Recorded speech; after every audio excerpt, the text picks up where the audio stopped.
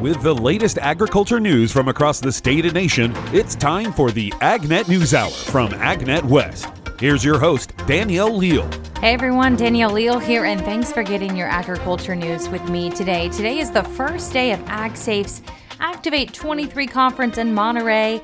I'm here all event long hearing the latest on OSHA violations, COVID-19 emergency standards that were recently released, worker compensation, pesticide regulatory updates, succession planning, paid sick leave, and effects of wildfire smoke on your employees, as well as so much more.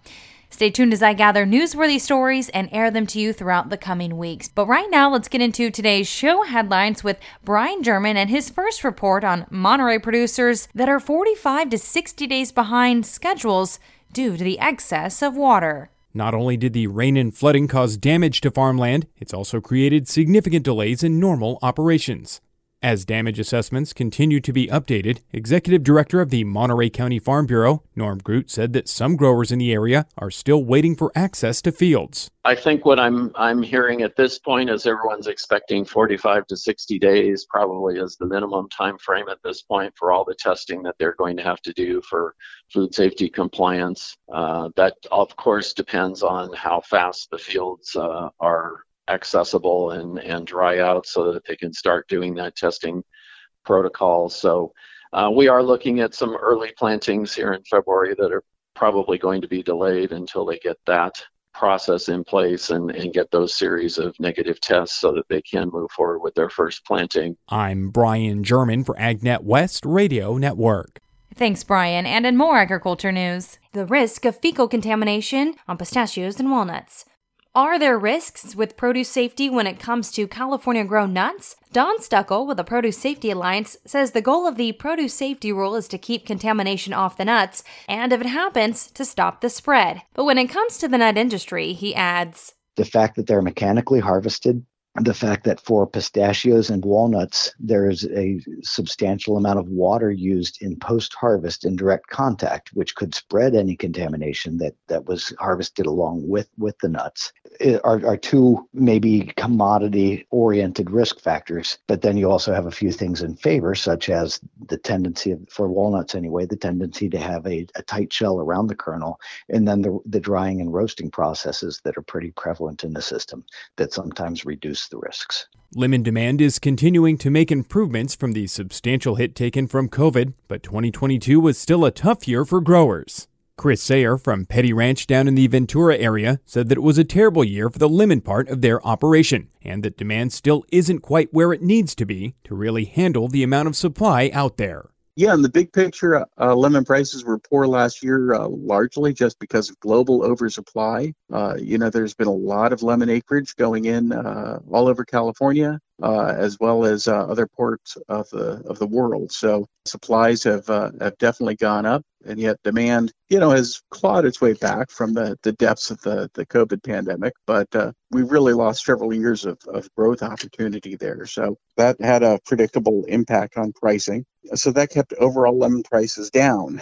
I'm Brian German for AgNet West Radio Network. Thanks, Brian. And in more agriculture news, the upcoming Outlook 2023 Agribusiness Conference. The California chapter of the American Society of Farm Managers and Rural Appraisers to host the Outlook 2023 Agribusiness Conference next month. The conference will feature networking opportunities, industry updates, training courses, an agricultural tour, and more. The training courses include the Advanced Appraisal Exam Prep course, the Agricultural Property Transaction class, and the Technology Applications in Appraisal and Google Earth seminar. During the conference, the California SAF MRA chapter will release the 2023 Trends in Agricultural Land and Leases Values Report. Business professionals will also receive updates on the state of the almond, pistachio, and processing tomato industries. They will also get the latest on water during 2 panel discussions. The conference will be held March 27th through the 30th in Modesto, California. If interested, folks can register online at www.asfmra.org. You're listening to AgNet News Hour by AgNet West. I'm your host, Danielle Leal. We'll be right back in just a moment with more agriculture news. Farm Employers Labor Service Compliance posters could save you thousands of dollars. Did you know that California lawmakers can be fined as much as $13,000 in government penalties if they don't have all the required employee and farm labor information posted for their workers? Avoid costly penalties and give yourself peace of mind knowing you are in full compliance with FELS posters. At only $175, this full set of laminated weatherproof posters eliminates the risk. Order yours at FELS.net. Welcome back to the AgNet News Hour by AgNet West. I'm your host, Danielle Leal, tossing it right on over to Sabrina Halverson with today's National Spotlight. In today's National Spotlight, the ag lending community is watching the Farm Bill debate as it unravels this year, if nothing else, to understand how the new legislation will impact farm loans. Some have expressed concerns that future ad hoc payments could be limited. Ed Elfman, Senior Vice President for Ag and Rural Banking Policy for the American Bankers Association in Washington, D.C., says moving away from ad hoc doesn't concern him. You can't determine an ad hoc payment, right? So farmer suddenly gets a check for $64,000 or whatever. You can't write that into your cash flow. It just comes out of nowhere. All you can do is help manage that, asset acquisition and make sure that it fits into the overall plan. So what we're watching more is what the overall programs look like. He says when it comes to the actual government payments, since they are ad hoc, bankers don't rely on them. While at the Cattle Industry Convention and NCBA trade show last week, I caught up with former California Cattlemen's Association President Tony Toso. He is now the Vice Chairman of the International Trade Committee for the National Cattlemen's Beef Association. Here is our conversation. Well, so you just started in this new position with the committee. Tell me a little bit about what you are expecting. Well, what I'm expecting is to kind of take my education to another level. This is going to be pretty interesting because we worked a lot in California Cattlemen's on domestic pricing issues and how we trade cattle and that type of thing.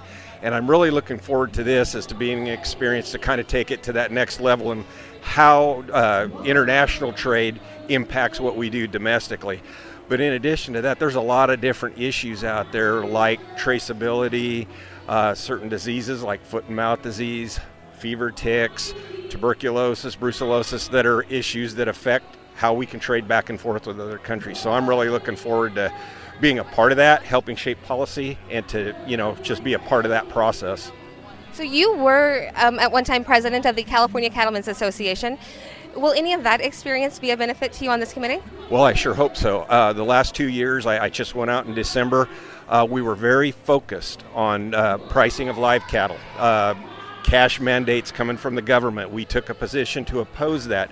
We really didn't want to see, from a California perspective, we really did not want to see Congress getting involved in how we trade cattle, how we have our most intimate details of our business impact how we do business. So last year we developed policy to keep away from that, to reject the concept of mandated cash trade, that type of thing. We just felt that should be best left to the producer. There's a place for the government to be involved in business and regulation and that type of thing to try and keep a level playing field, but we should be the ones making the decisions on what we do to trade our livestock. All right.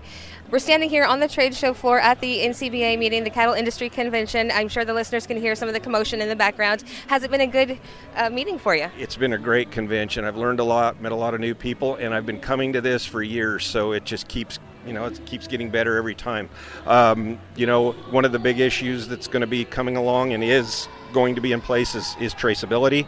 We're going to be looking at that for, animal disease traceability, any types of impacts from foot and mouth disease, tuberculosis, those types of things. We need to be able to track that, and we need to be able to isolate so we don't impact the whole country. We can isolate and learn how to react and be able to be more nimble in what we do. It's going to be a pretty important thing to get done. Can I check back in with you after a few months and see how it's going? Anytime you'd like, Sabrina. Thank you again to Tony Toso. That's today's National Spotlight. I'm Sabrina Halverson for AgNet West.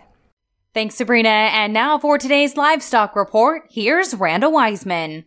Well, in today's livestock news, a trade team from the National Pork Board, assisted by staff from the U.S. Meat Export Federation, toured retail locations as well as expanding transportation and cold storage facilities during a recent mission to Panama and Colombia.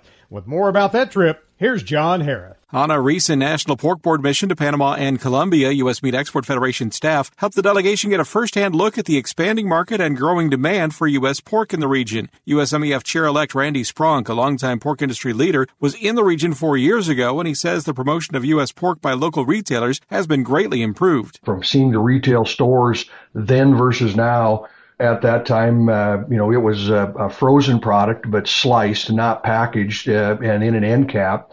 And I'm just going to be honest with you, I thought it was a very poor display of the product. To coming back in here now, how we saw still was frozen product that was sliced, but it was actually on the foam tray packs and actually wrapped individually. So presentation within the grocery stores really improved from 4 years ago. So we do see this gradual evolution of the growth of the market, and I think actually the presentation of our product as the cold chain matures. As the U.S. pork industry seeks to diversify global demand, Central and South America will be key growth areas. We have a tendency to look to Asia and think that's our only potential for exports, but really when you look at Central, South America, Latin America, you roll up all those countries, they have the population and the opportunity to be another Mexico. And so I think when you talk about diversification, actually we need to be actually looking south here, to actually looking to Latin America, to look at Central America and look in South America countries. The difficulties is each one of them is an individual country that we have to look at and grow that market. But Colombia and Panama are just two excellent examples of what we can do.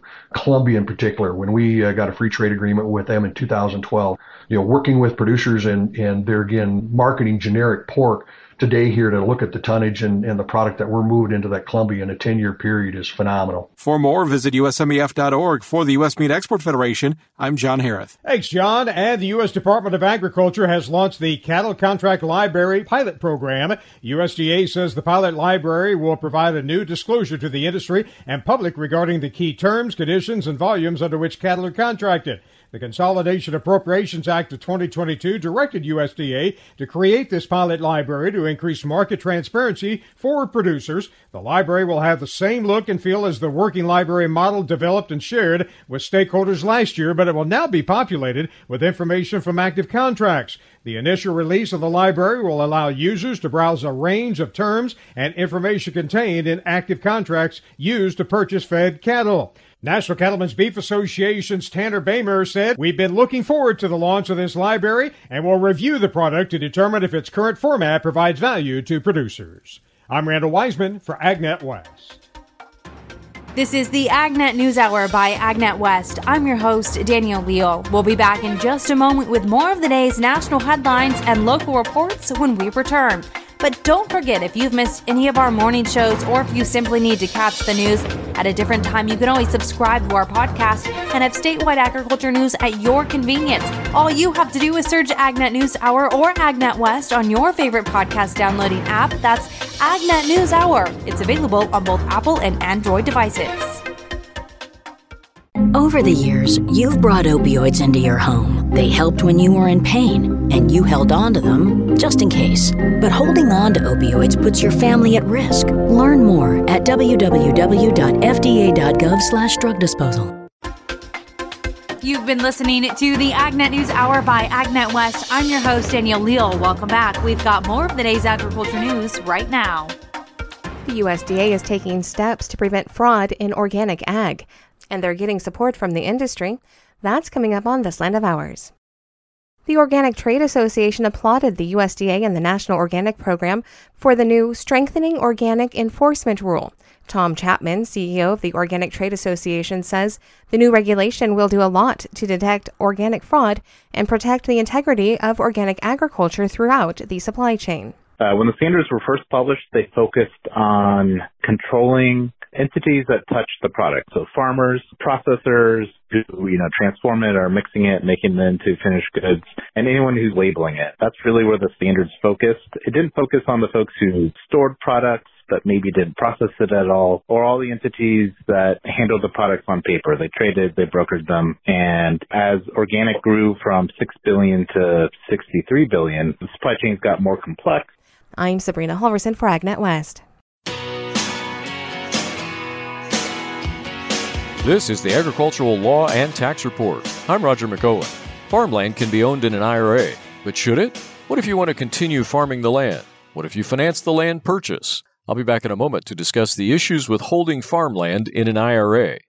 Agriculture needs the next generation. Kansas State University's College of Agriculture prepares students through applied learning, internships, and research. Learn more at ag.ksu.edu. I'll get back to the report in a moment, but I want you to know that Schrader Real Estate and Auction Company has sold farm and ranch land and farm equipment in 40 states. Learn how the Schrader family can help your family. Visit SchraderAuction.com. That's SCHRADER auction.com. Many farmers who want to buy land and hold it in an IRA or retirement account also want to farm the land. In many situations, the farmland purchase is financed. The problem with farming or financing land held in an IRA is that it will likely cause the IRA to be fully taxable. Many actions are prohibited when land is owned by an IRA. For starters, you or anyone closely related to you can't farm the land. You can't even personally do any work on the land, such as mowing grass waterways or painting a barn or doing any maintenance. Also, rent should be based on fair market value. If you borrow funds to buy the land, you can't personally guarantee the debt. If you do finance the purchase, part of your rental income will be subject to income tax, and the IRA will need to file an income tax return. You'll also need to find an IRA custodian to handle the transaction and the ongoing ownership of the land and pay fees. The land will have to be appraised every year, and once you turn 72, you may need to partially distribute the land annually. Do you still want to own land in an IRA? You can do it, but for most people, it's just not a good idea. This has been the Agricultural Law and Tax Report. I'm Roger McOwen.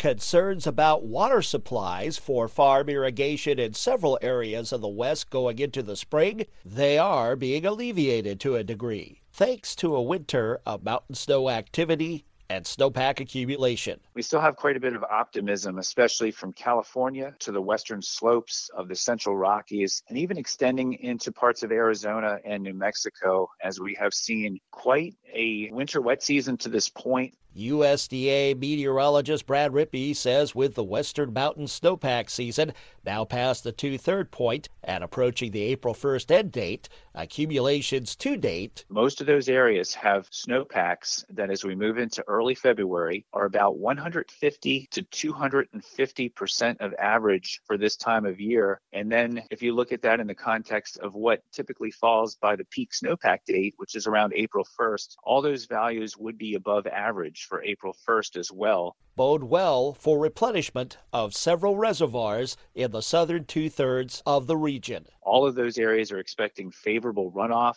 that should help to continue to recharge reservoirs. We may even see a little bit of a spring bump in water levels in some of our lowest reservoirs in the West, and that would include massive Lake Mead near Las Vegas, which is currently at a record low level since being filled back in the 1930s. Now for California, the 154 intrastate reservoirs have gotten a big bump from all of this rain and snow. They will continue to get a boost as the snow melts in the spring and early summer. In other parts of the West, snowpack levels at the moment are adding to possible water supply concerns for spring and summer irrigation. For instance, we've actually seen a drying trend recently across the Northwest that has brought snowpack to near or even below normal totals, which may seem hard to believe given the overall context of the stormy western U.S., but a lot of those storms have missed the Pacific Northwest and the Northern Rockies. So we have seen a number of basins in those two regions seeing their snowpack levels drop into the 75 to 90% of average range for this time of year, early February. Rippey adds the eastern slopes of the northern and southern Rockies are also in need of additional snowpack to add to water supplies and help alleviate drought. I'm Rod Bain reporting for the U.S. Department of Agriculture in Washington, D.C. This is the AgNet News Hour by AgNet West. I'm your host, Danielle Leal. We'll be back in just a moment with more of the day's national headlines and local reports when we return. But don't forget, if you've missed any of our morning shows or if you simply need to catch the news at a different time, you can always subscribe to our podcast and have statewide agriculture news at your convenience. All you have to do is search AgNet News Hour or AgNet West on your favorite podcast downloading app. That's AgNet News Hour. It's available on both Apple and Android devices.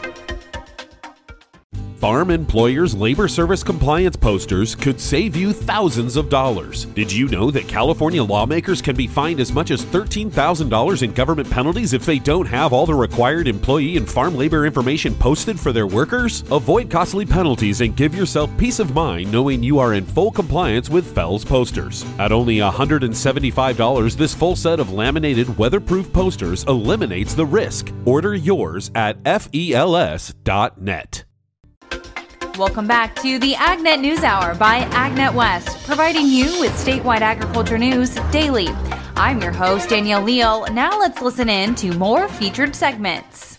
Expected small increases in U.S. corn and soybean stocks from USDA today could be partially offset by small decreases in South American production, making the overall report mostly neutral. In addition, USDA's annual Ag Outlook Forum is about 2 weeks away, and we think the trade will place more emphasis on those numbers.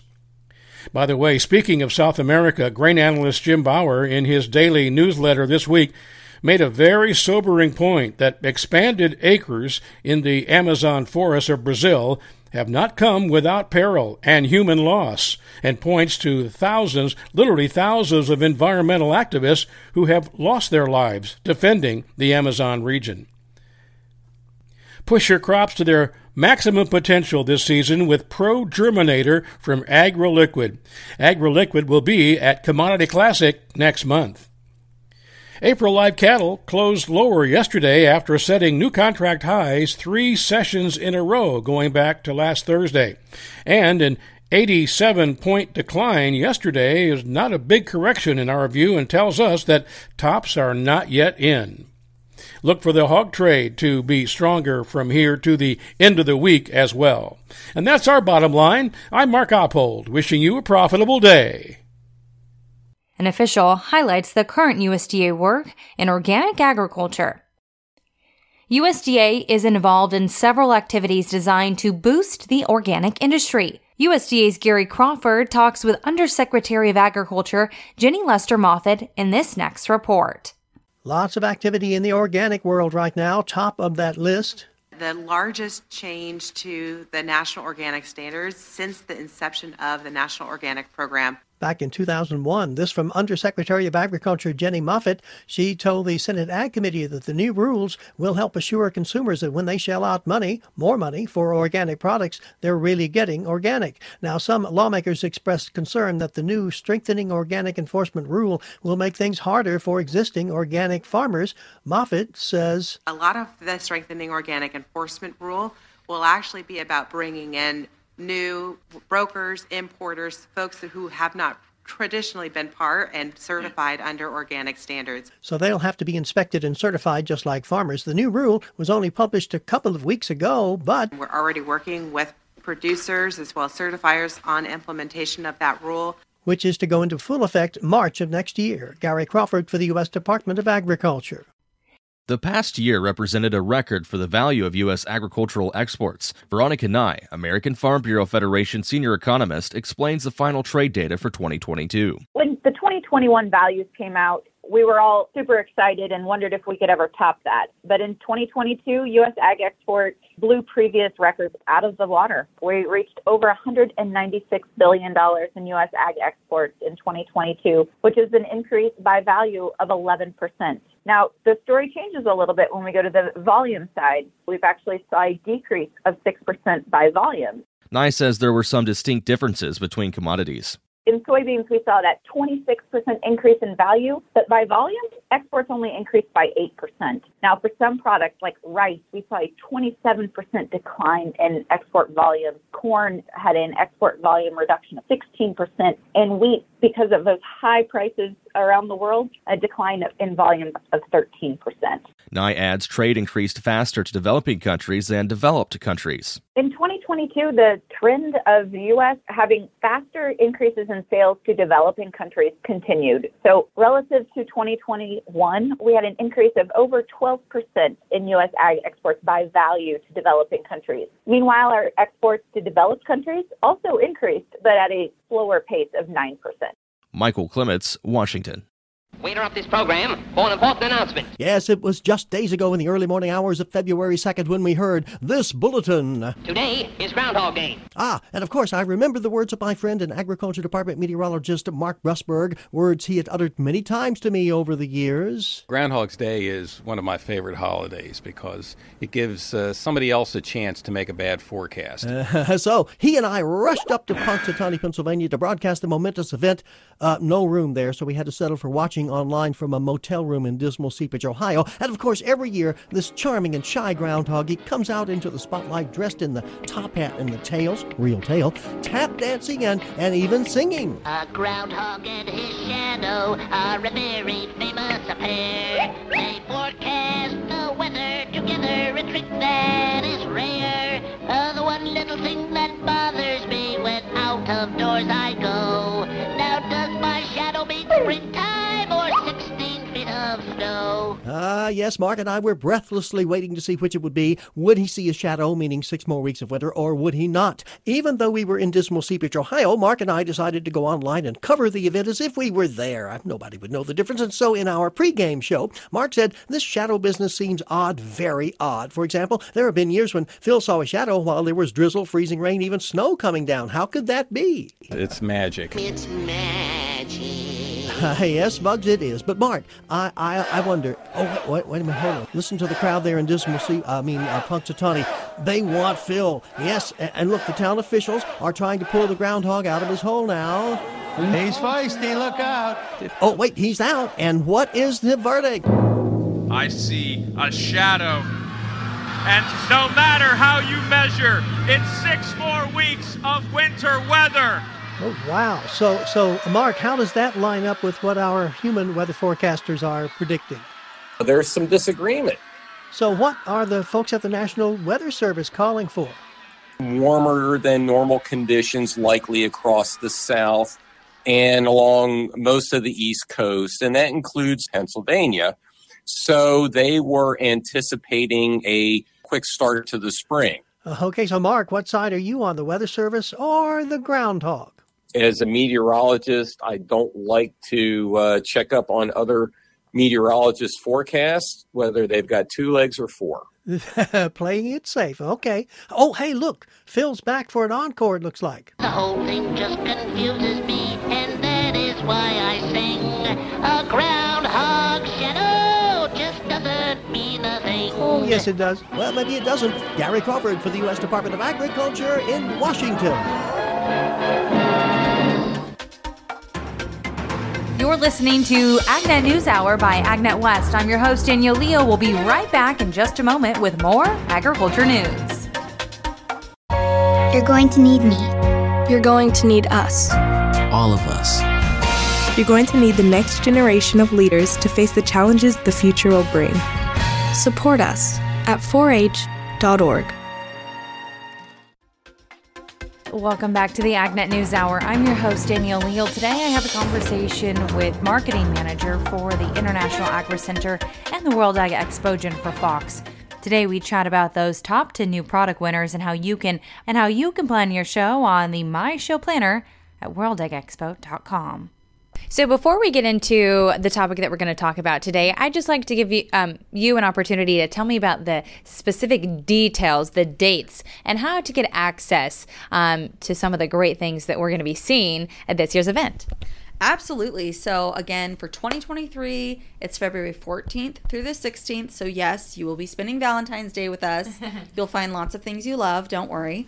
And then start open every day at 9 a.m., stay open until 5 on Tuesday and Wednesday, and 4 o'clock on Thursday. So definitely join us right here in Tulare at the International Agri Center all 3 days. And then if you want access, first of all, get some tickets now. So if you go online to worldagexpo.com, up in the right corner, there's a yellow button. It says buy tickets. And those general admission tickets are now $20. Always a great deal. If you'd like to save $3 on each ticket, just put in AgNet as the promo code in there, and AgNet will save you $3 on each ticket.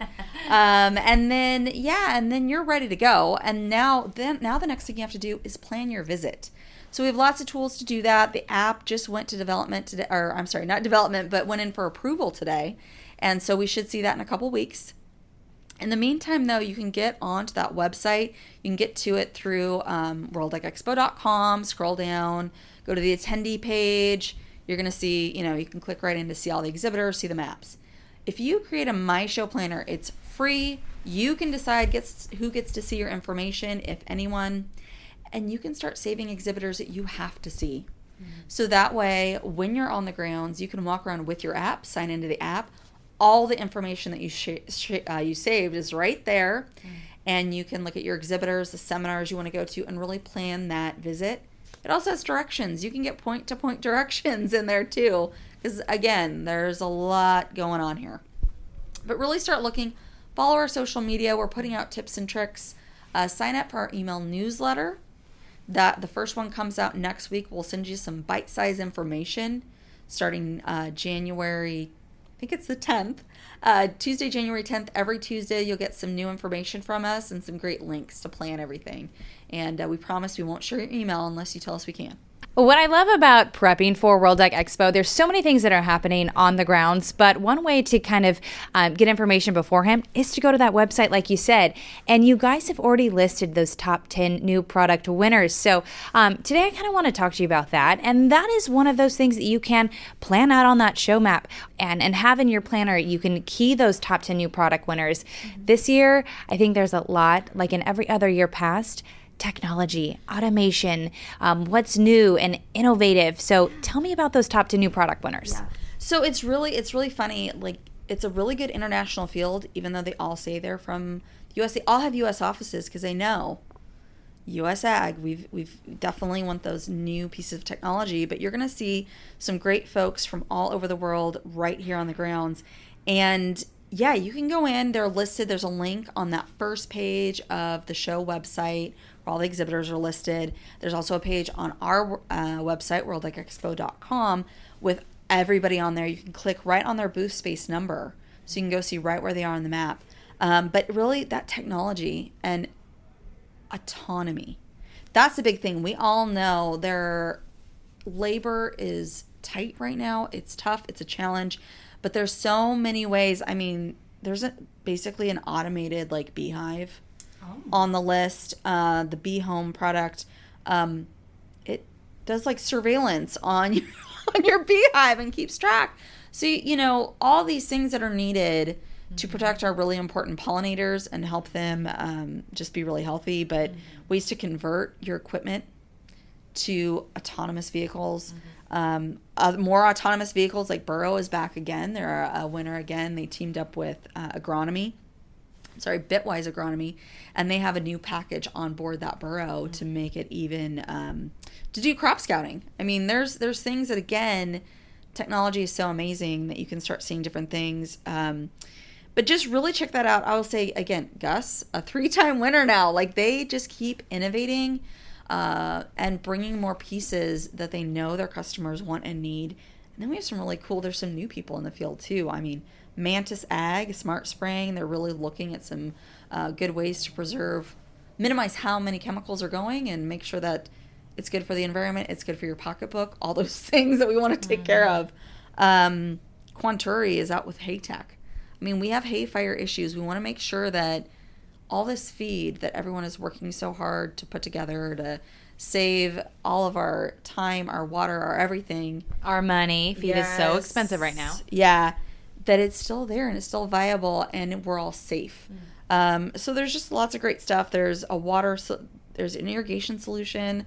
Again, Rainbird is back. They're a back-to-back winner now, and they came with another really good solution. Another app, just so many things. And Tevel, they were a new entry from Israel at the show in 2022. Now they found someone to team up with at the show last year, and now they've come out with a co-product. They have the flying autonomous robots, basically. I gave them a bad time and said, really, Terminator? What are you guys doing? But no, they're picking fruit and making decisions in real time to save some of that labor. But then now they also have a system that unloads the bins. I mean, there's just so many things that are happening that just everywhere you turn at the show, somebody's doing something amazing, whether it's high tech or whether it's just a smarter way to do business, to do a process that maybe is not even high tech, but it's really important. And that's the thing I love about the show, and getting to see all the top 10 entries. They're amazing. I think what's really unique about this lineup that you just said, one, there are some from out of the United States, but that they've collaborated with other people, other exhibitors that they've made those connection with year after year, and now they're coming up with a product that is innovative and useful for the ag industry that they would not have had an opportunity had they not have come here. So tell me a little bit more about those connections and why this show is important for things like that. Yeah, so that's one of the things that we don't see every year in real time, those connections that are made. But again, one of the top 3 reasons people they say they come to this show is for the networking. They're researching, they're buying product, and they're networking.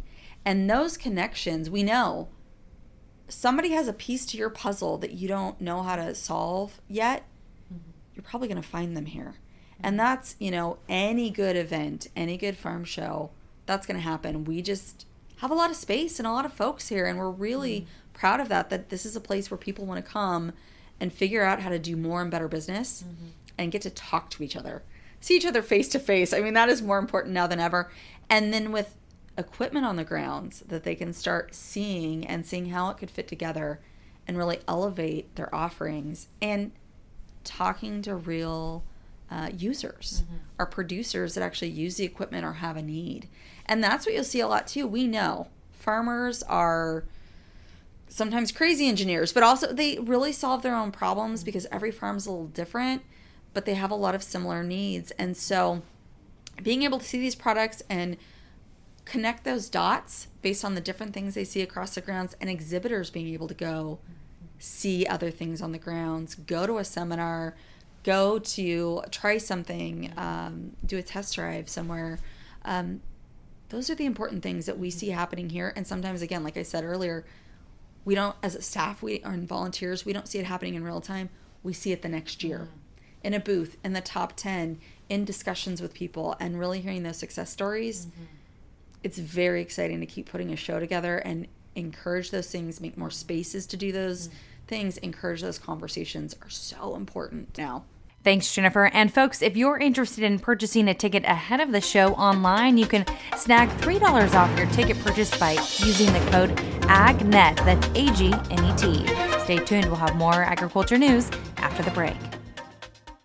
Farm Employers Labor Service Compliance posters could save you thousands of dollars. Did you know that California lawmakers can be fined as much as $13,000 in government penalties if they don't have all the required employee and farm labor information posted for their workers? Avoid costly penalties and give yourself peace of mind knowing you are in full compliance with FELS posters. At only $175, this full set of laminated weatherproof posters eliminates the risk. Order yours at FELS.net. You've been listening to the AgNet News Hour by AgNet West. I'm your host, Danielle Leal. Welcome back. We've got more of the day's agriculture news right now. In this week's California Chill Hour report, brought to you by Dormex. Wake up your buds with Dormex.